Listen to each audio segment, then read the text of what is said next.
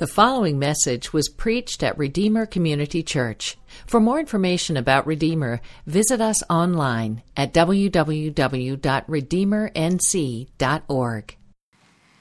The scripture today is from Mark 8:17 through 21. Aware of this, he said to them, "Why are you discussing the fact you have no bread? Don't you understand or comprehend? Don't you have hardened hearts? Do you have eyes that not see? Do you have ears and not hear? Do you not remember?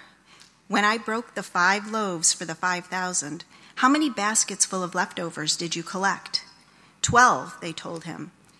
When I broke the 7 loaves for the 4,000, how many baskets full of pieces did you collect? 7, they said. And he said to them, don't you understand yet?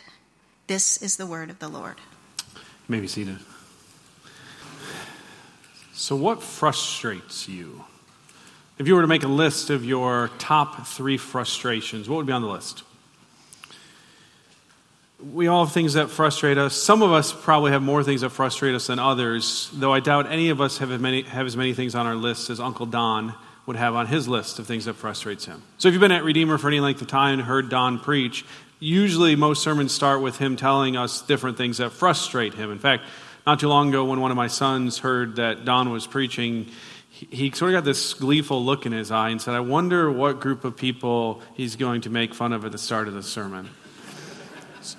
So if you've been here, you're like, it could be people who hike. It could be people who don't hike. It could be people who drive too fast, people who drive too slow, people who jog. Pretty much people who do anything potentially frustrate him. Listen, I can identify with some of those frustrations, particularly all the driving ones. That one's fairly universal. I think so often what frustrates me are things outside of my control that affect my ability to do what I'm trying to accomplish. So if I'm driving somewhere and I'm trying to get there on time, and I am always trying to get there on time, I don't like being late, and someone is driving slowly in front of me, and they're not aware of my desire to be there on time, and so they're prohibiting me in my mind from getting there on time, like that's a cause of frustration for me. I'm frustrated because I can't control the outcome. Do you ever get frustrated about where you are spiritually? Like there's a certain response that you have a hard time controlling? Or there's a certain person and you need to be patient with them, but they just rile you up. Or there's a certain temptation that just seems so powerful and it's frustrating how often you fail. Or how you're struggling with the same things that you struggled with last week or last decade. In our community group this week, one member shared their frustration over struggling with the same sin for the past 40 years. And they said they were sure, when they were younger, they were sure that by now they'd have it figured out. Why does it seem like maturity takes so long? Why doesn't growth in Christ happen faster? We've talked about how the Gospel of Mark was one of the early New Testament books. It was the first gospel written. And so we've thought a lot over the last few weeks about those first Christians who've heard the gospel. God in His grace has opened their hearts to believe. Their lives are being transformed by Jesus. They've made this commitment to follow Jesus. And in a lot of ways, they're trying to figure out what does it actually mean to follow Jesus. Like, what does this thing I've committed my life to? And so they've heard some teaching on it. Maybe one of the apostles has actually come through, or a New Testament prophet. But they have this partial revelation. And all of a sudden, along comes the Gospel of Mark, right? Hot off the presses. And now they're not only learning more about Jesus as they read this account, they're learning more about what this actually looks like to follow Jesus. What does this mean, that I'm a follower of Jesus? So we saw in chapter 6 that it's not easy, but it's worth it. Right? That rejection is almost certain for a Christian, and persecution is a real possibility, but knowing Jesus is worth any loss of earthly comfort or convenience. Chapter 7 taught us that it's not rules, but faith. The key to the Christian life is trusting Jesus to transform our hearts, not counting on our own commitment to follow rules. Chapter 8 will show us that it's not instant, but gradual. That maturity, maturity has never been dropped off by FedEx at your door. There's no Amazon Prime for spiritual maturity. It just doesn't come in 1 day or 2 days. We don't learn to resist temptation. We don't learn to walk in righteousness overnight or over 1 week or over 1 year. In fact, we could probably say over 1 lifetime. That God molds and He shapes us through time and experience. Now, this was alluded to already in the gospel. Think back to chapter 4. There were all these parables, but the main parable was this parable about a sower who sowed seed into the soil. And the seed is the Word of God, and the soil is the human heart. And so Christian hearts are like good soil that have received the Word of God, and it's started to take root. Do seeds produce fruit overnight? So just this week, I know that Eric tilled Beverly's garden. And so I asked Eric, where were the vegetables at community group this week? Now, I wouldn't eat them. I eat meat. But where are the vegetables? He tilled the garden this week. It was prior to, I think it was the day before community group. So where is all the produce from that tilling? Right? We know that Eric didn't do anything wrong, that you don't get fruit immediately. It takes time. It takes patience until fruit comes. And so for every Christian who's struggling with the slowness of their spiritual growth, who's frustrated with failure and longing for greater maturity, this chapter, I think, provides us with incredible hope and encouragement. And for non-Christians, if you're not a Christian, I think maybe this chapter can help you better understand Christians, particularly why it is that as Christians, what we say we believe and how we act don't always match up. Now, before we focus on this issue of spiritual maturity, I just want to give a very quick overview. There's 7 different scenes in our passage this morning. And just so we know what's taking place and how to orient ourselves, let me just quickly run through what happens, then we'll jump in.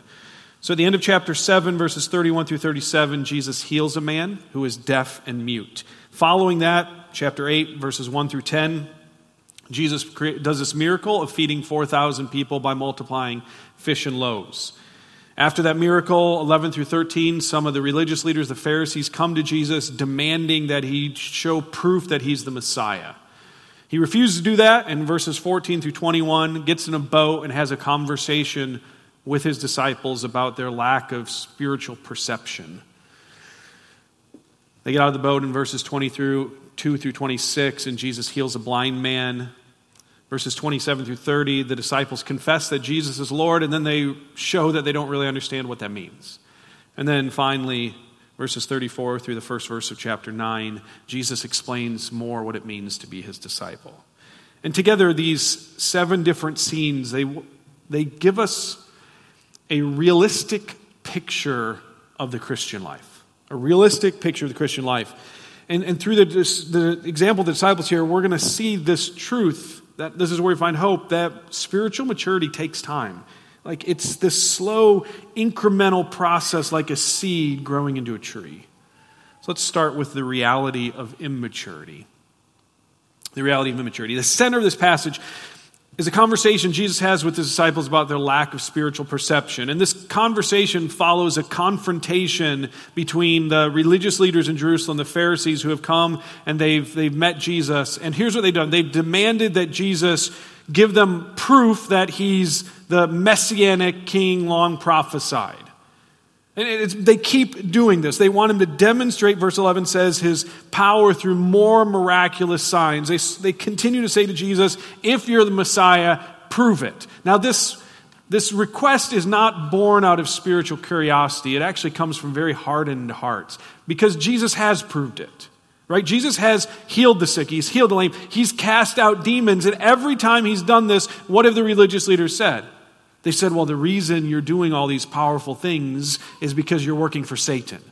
So when even Jesus would do a good thing, they'd be like, well, that's a trick. He's trying to deceive you. So Jesus has proved it, and they have resisted it. And so He says, no, I'm not going to do this. And so He and His disciples get in a boat verses 12 through 13.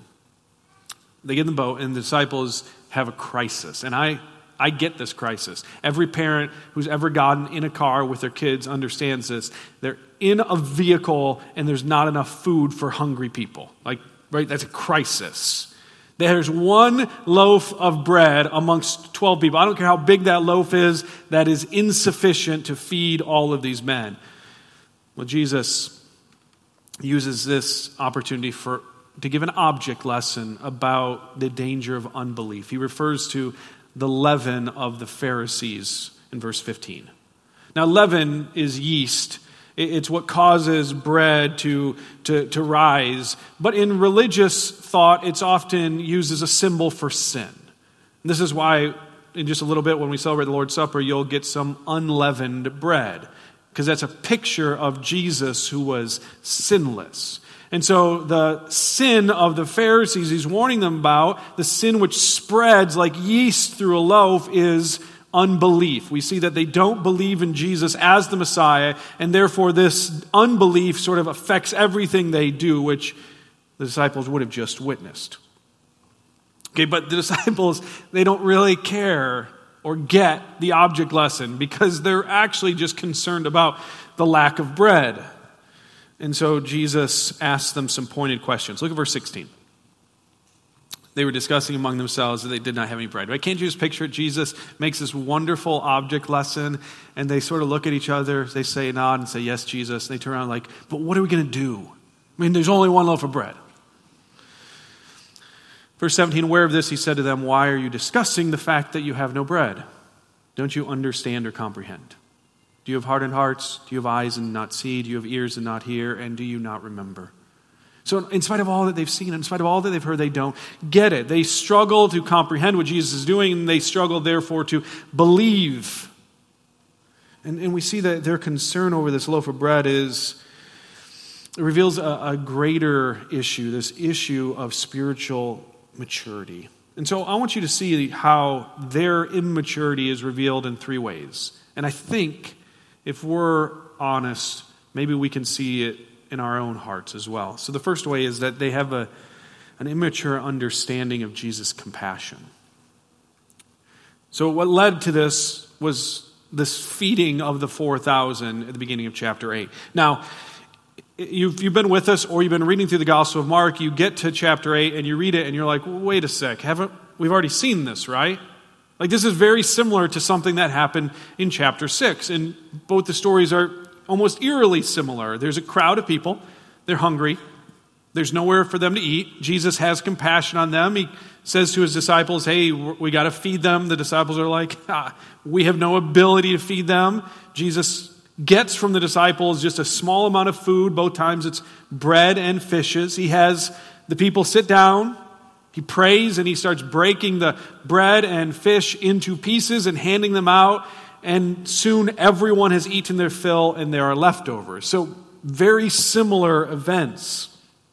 So similar, in fact, that some have speculated that Mark may have forgotten that he already wrote it and included a second time, or possibly someone who copied one of Mark's early copies, they sort of made a mistake and they added it a second time. That's not what's happening. This isn't the same event. Very similar for certain reasons, but also there are a couple key differences which help us understand why he includes this. And the key differences are the location and the leftovers. So in the first feeding, the feeding of the 5,000 in chapter 6, it takes place, the location is Israel, which means that most of the crowd, if not all of them, would have been Jewish people. And Jesus feeds them, and there are 12 baskets of leftovers, 12 baskets for 12 tribes, for 12 apostles, this sort of symbolic picture that Jesus is creating this brand new people under his leadership. But in this miracle, here in chapter 8, in the feeding of the 4,000, you have this takes place outside of Israel. It takes place in a Gentile area, which means the crowd would have been predominantly, if not almost exclusively, Gentile. And there are 7 baskets of leftovers, a picture of completion or fullness. So the picture is Jesus creates a new humanity, and then he adds to that humanity the Gentiles until it's full, until it's complete. And so Jesus is performing this miracle to again teach that his compassion extends beyond Jewish people to people from every tribe, tongue, and nation. If you remember the previous account that we looked at last week, a Gentile woman came to Jesus, and Jesus repeated to her the type of statement that would have been common in Jewish religious thought, that God was really only interested in the Jews, not the Gentiles. And Jesus, as we looked at last week, was repeating this not because he was teaching this, but as a way of making a statement about this is what is often said. And he shows that that is not the truth, because the very next thing he does is then heals this Gentile woman, right? And includes her as one of those children who receives from him the bread of life. See, Jesus invites Jew and Gentile alike to his feast. As he creates a new people of God from all nations, he demonstrates his care and compassion for them. The miracle here is a foretaste of the heavenly banquet where Jesus invites all to come and feast at his table. Okay, but the disciples, they struggle to get it.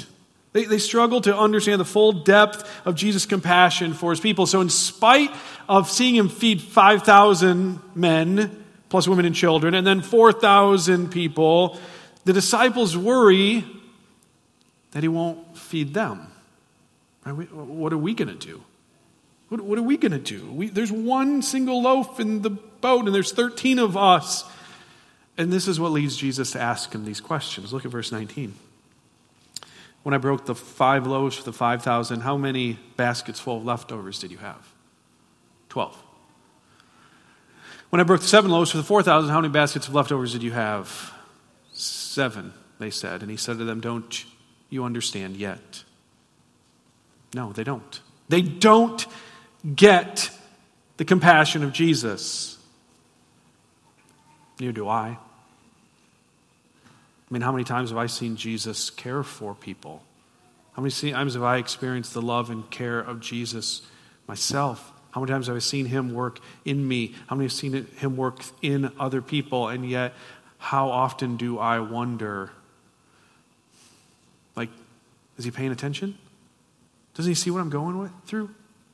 Like, so in the midst of struggle, in the midst of difficulty, how often do I go, like, does he care? In spite of all I've seen? I mean, how many times do I come in on a Sunday and we together with our family, we feast on the Word of God, and we come to the table, which is a picture where we eat and we drink this as a way of saying, like, Jesus died in my place so I can be accepted before the Father, and I'm going to be invited to his family where we will feast forever. Like, Jesus died in my place, and then I leave, and on Monday through Saturday I go, is he paying attention? Does he care? Does he not notice what I'm going through? I mean, how am I not just like a disciple sitting in a boat after the feeding of the 5,000 saying, like, well, but what about now? We only have a loaf of bread.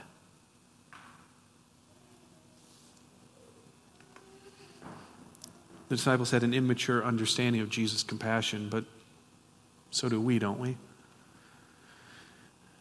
I read a statement a couple years ago in the book Gentle and Lowly that struck me then and has just stuck with me ever since, and it's this, that the Christian life is a lifelong shedding of tepid thoughts of God's goodness. Like, I have tepid, immature thoughts about God's goodness. I do. I wonder, what about now? What will you do now? I know what you did before, but are you going to leave me here to starve? Like, it's frustrating how quick I am, just like those first disciples, to wonder, does he care enough to provide for me? They also have an immature understanding of Jesus' purpose. So after departing from the boat, Jesus heals a man born blind. Then he and his disciples are walking down the road. Verse 27, and he asks the disciples, like, who do people think that I am? And the answers in verse 28 are, they think you're either John the Baptist brought back to life, or maybe Elijah brought back to life, or maybe just one of those other Old Testament prophets brought back to life. Interesting that all of them have resurrection involved. Maybe John again Mark is again causing us to look ahead. So Jesus then asked, look at verse 29, "Who do you say that I am?" And Peter answered him, "You are the Messiah." So here's where it looks like the disciples, they finally got it. They have successfully identified Jesus as the messianic king who has come to set God's people free. But then it quickly becomes apparent they have no idea what the Messiah actually came to do. That their understanding of the Messiah, which is what would have been driven by the popular teaching of the time, is that the Messiah was this political king who's going to expel the Romans, and he's going to set up a Jewish kingdom that will rival, maybe even surpass, the glory days under King David. See, their picture of the Messiah only includes certain promises from the Old Testament. I've reached the point in my life where I'm old enough now to watch Wheel of Fortune and Jeopardy once in a while. I think you just reach a stage in life where that becomes, nightly viewing. It's not nightly yet, I'm not there, but it happens more often than I'd like to admit. And so sometimes you're watching Wheel of Fortune. You young people, you'll understand someday. Sometimes you're watching Wheel of Fortune, and you got all the blanks up there, and they put a couple letters up. Vanna pushes a couple letters, and you start guessing.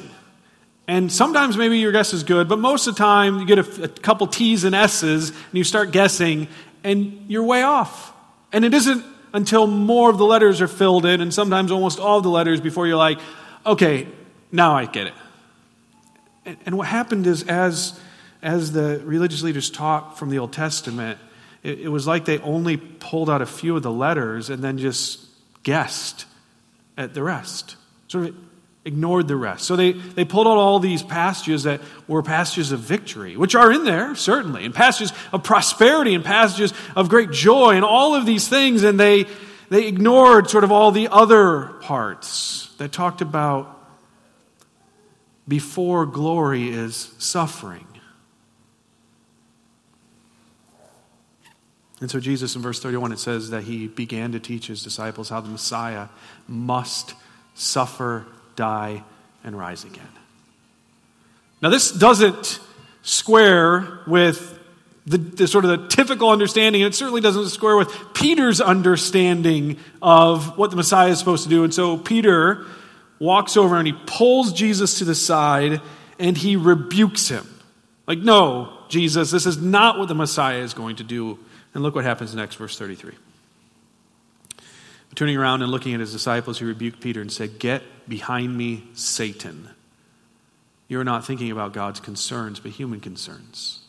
Peter wants the Messiah to rule without first suffering. Do you realize this is the very same thing as Satan offered Jesus in the final temptation? He said to Jesus, "All that the Father has promised you can be yours if you'll simply worship me." In other words, Jesus, you don't have to go through the cross to receive the kingdom.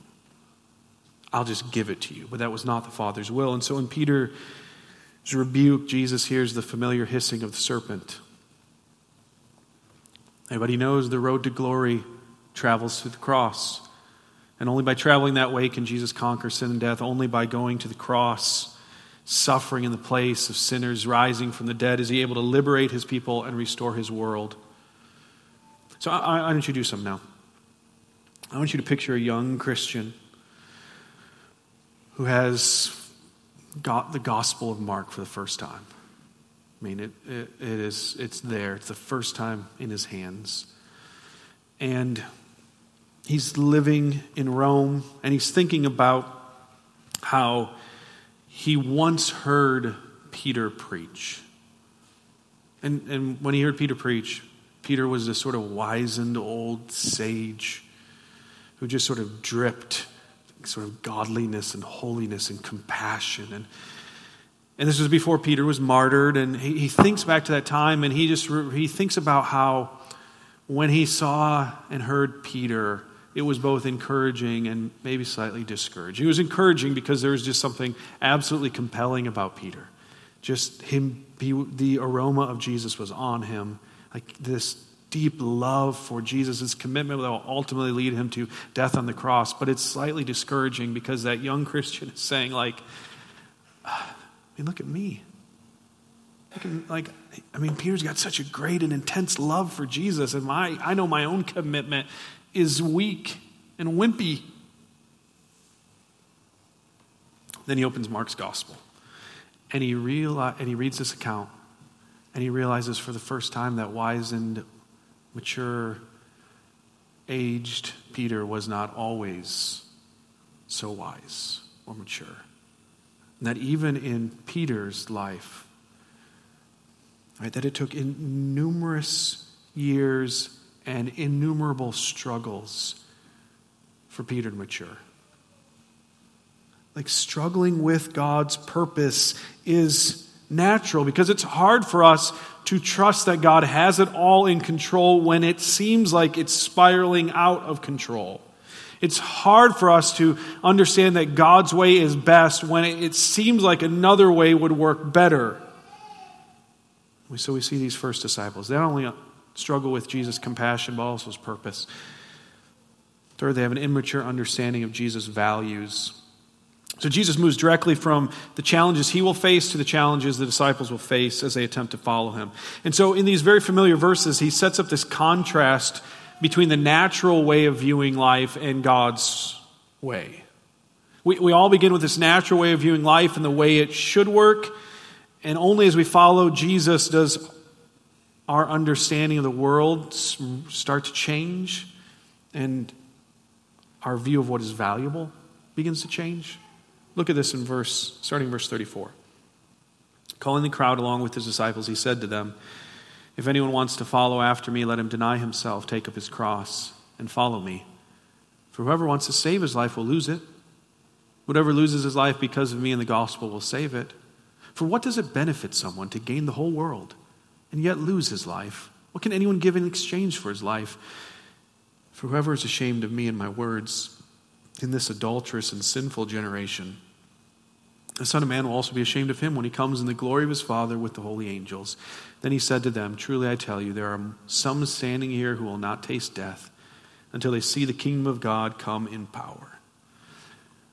So Jesus is laying out two contrasting set of values.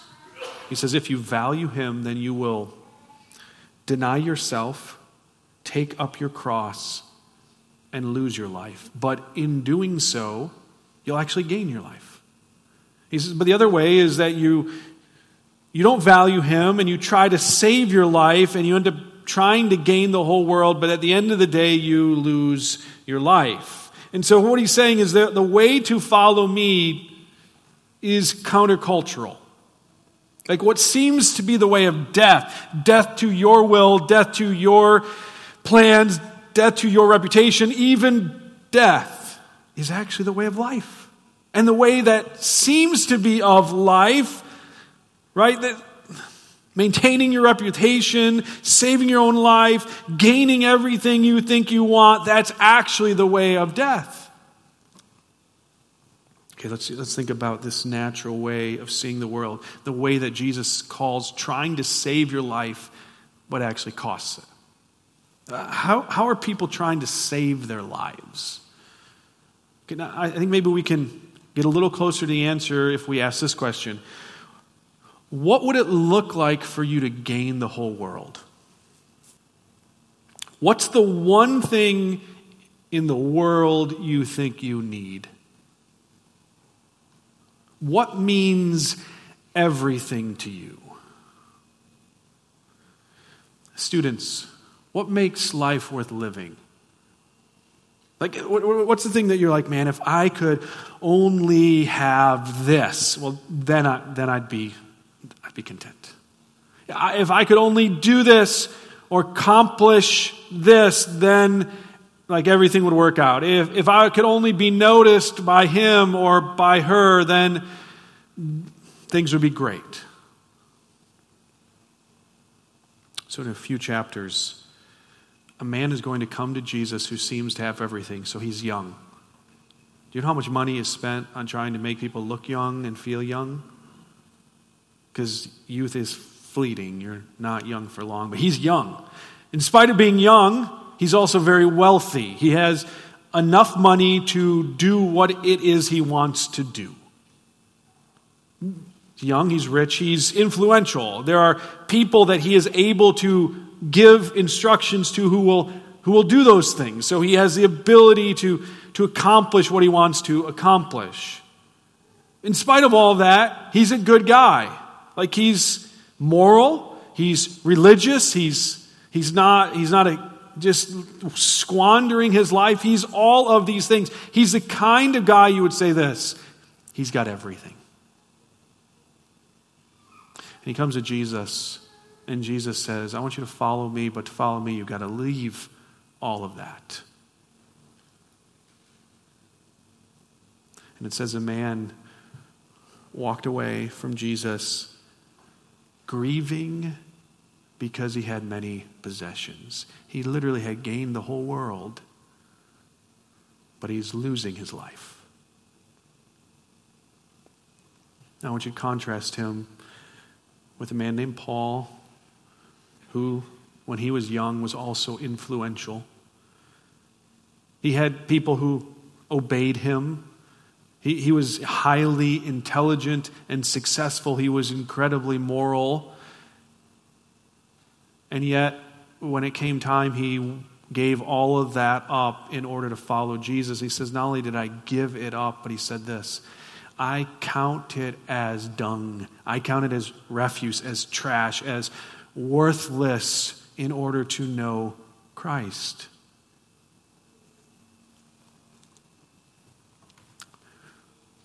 What do you value? I really want you to think about your life, the way you spend your time, the things you buy, the things you look forward to, that you put them on your calendar, and that's like you just can't wait for that thing. The thing that when you look back upon a year, you're like, oh, that made it a good year.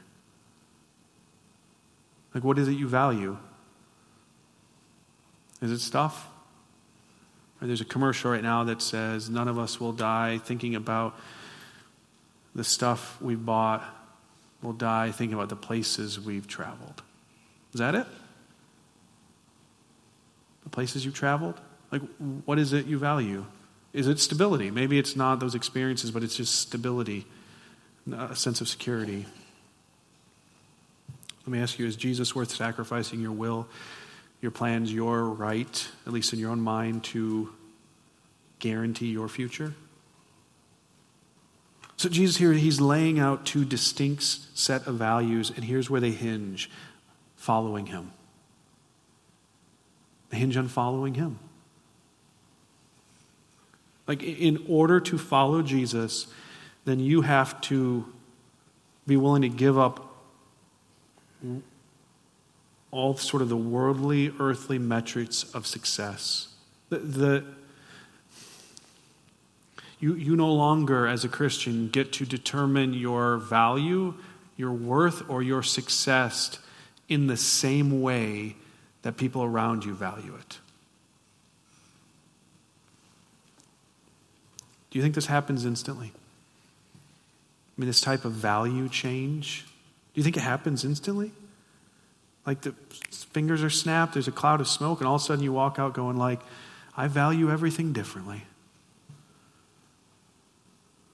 Like this takes time and growth. I guarantee you, Peter's rebuking Jesus because his perception of what is successful does not include Jesus hanging on a cross. It includes Jesus wearing a crown. Learning to lose your life for Jesus, to deny your will in favor of his, is a lifelong process. The more our hearts are watered by his word, the deeper the values of Jesus sink into the soil of our hearts. Now, I just want to give one quick clarification. Because last week we looked at how Jesus stressed that the Christian life is not, following him is not about keeping a set of rules. That following him is about faith in his ability, confidence in his ability to transform lives. So it's possible that you heard that and you said, great, I can do whatever I want. It's fantastic. I don't have to keep these rules. But see, Jesus says, yes, the Christian life is not about external conformity to a set of religious rituals and practices. It's not about that. It's about denying yourself, though, and taking up the cross and following him. It's not just about doing whatever you want.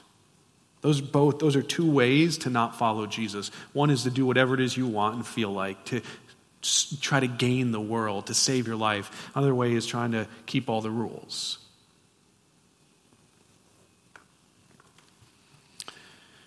Listen, this new way of thinking, this new way of valuing the world, like this was going to get easier, a little easier for the disciples.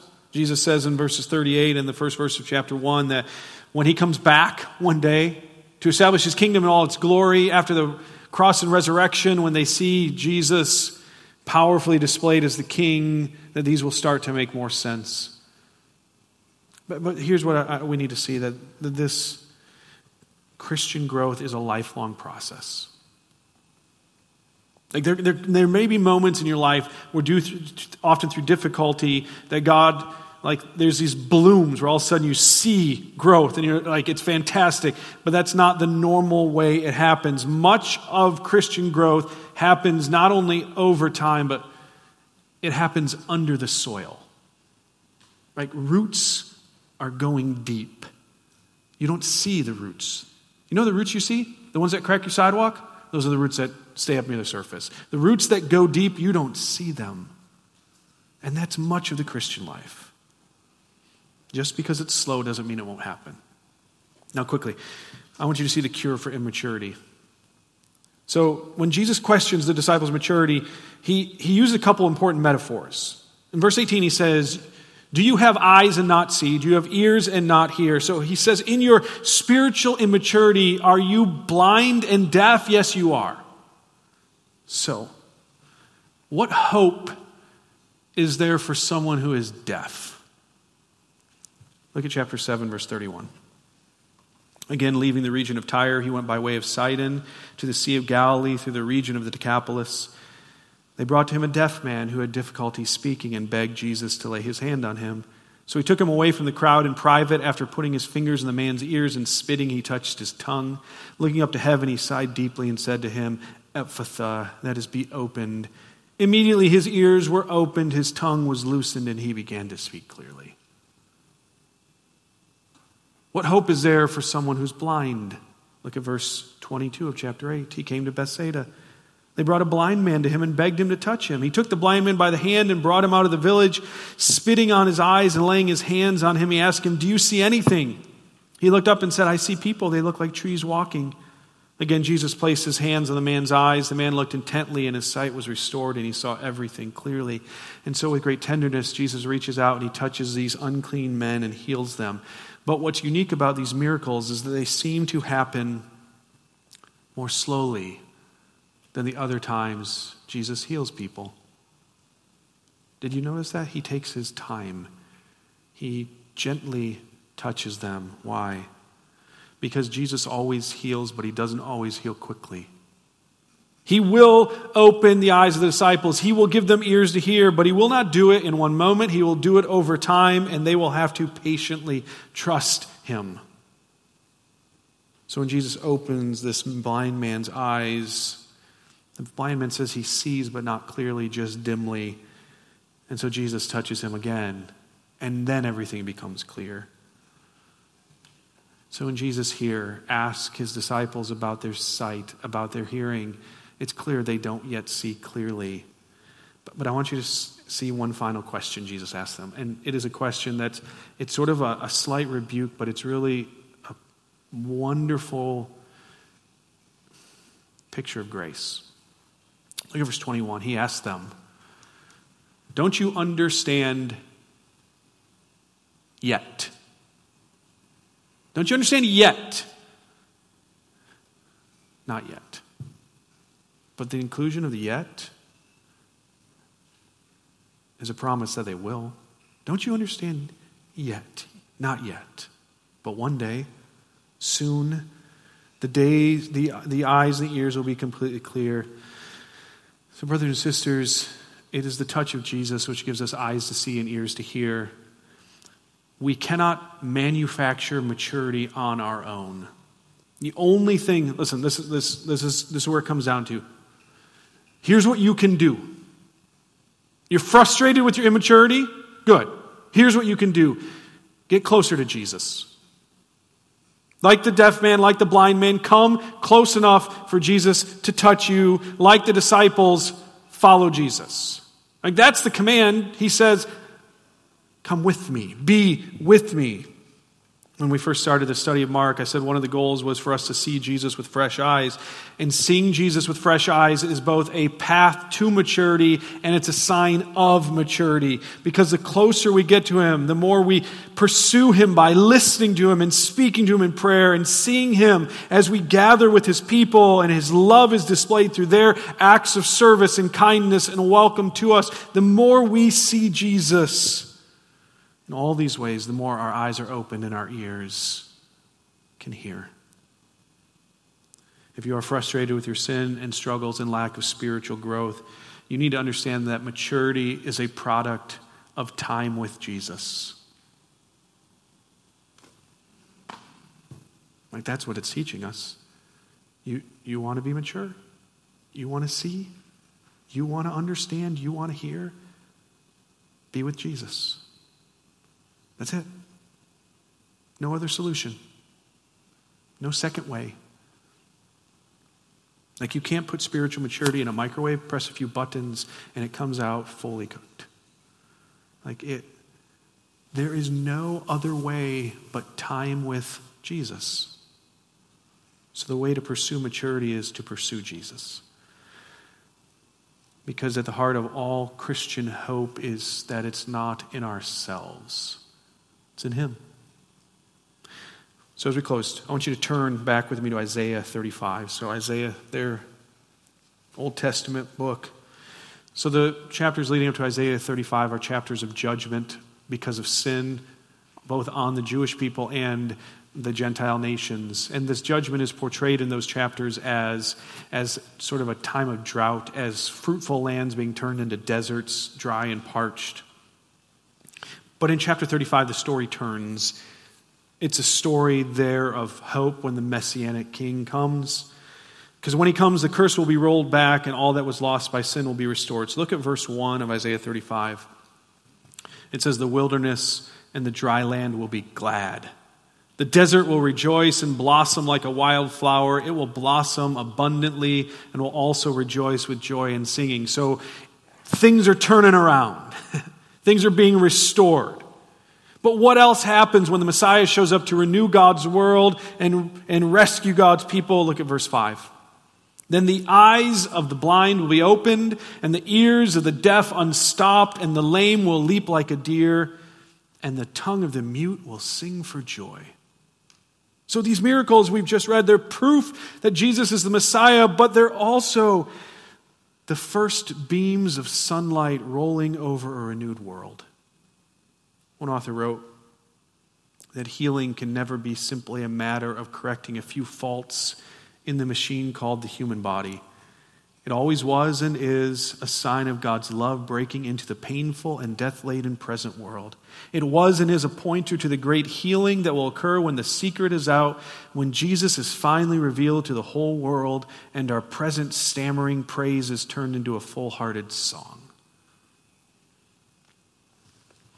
For Christians discouraged by sin and disheartened by spiritual failure, your hope is not in your ability to fix yourself, but in Jesus' victory over the sin which so easily ensnares you. For he who began a good work in you will be faithful to complete it in the day of Jesus Christ. Your tears of shame and your cries of frustration will one day turn to shouts of joy. I want you to listen to how Isaiah 35 ends, because what begins with Jesus' healing hands ends like this. Verse 8, a road will be there and a way. It will be called the holy way. The unclean will not travel on it, but it will be for the one who walks the path. Fools will not wander on it. There will be no lion there, and no vicious beast will go upon it. They will not be found there, but the redeemed will walk on it. And the ransomed of the Lord will return and come to Zion with singing, crowned with unending joy. Joy and gladness will overtake them, and sorrow and sighing will flee. It may not feel like it today, but the way of Jesus will lead to a feast in Zion. I love this. He says, at some point on your journey, there'll be two companions that they feel like they've been walking with you the whole time. They're uninvited, but they're there. One's sorrow, and one is sighing. And every step on the way, they have walked with you. And it says at one point, because of Jesus, they're going to turn off. They're going to get off on an exit. And you'll never see them again. And you'll hear footsteps behind you. And you know the footsteps will be? Joy and gladness. And they will walk up and they will join you on either side and they will walk with you forever. Christian growth is not instant, but it is inevitable. Everyone who follows Jesus in faith will feast with him in the future. Will you pray with me? Father, I pray you help us to believe it. That we will not, like you warned the disciples, we will not experience the leaven of the Pharisees, this unbelief, which is so easy for us. I pray that you'll help us, keep us from unbelief, help us to trust you and recognize that in spite of our weakness, in spite of our failure, in spite of our wimpy faith, right, that you who began a good work in us will bring it to completion in the day of Jesus Christ. So may we with joy pursue you today. May we listen to your voice. May we be willing to give up all things in order to know you. But help us to believe that it's worth it. We pray this in Jesus' name. Amen. Thank you for listening to this message from Redeemer Community Church in Fuquay-Varina, North Carolina. Feel free to make copies of this message to give to others, but please do not charge for those copies or alter the content in any way without permission. For more sermons, we invite you to visit us online at redeemernc.org.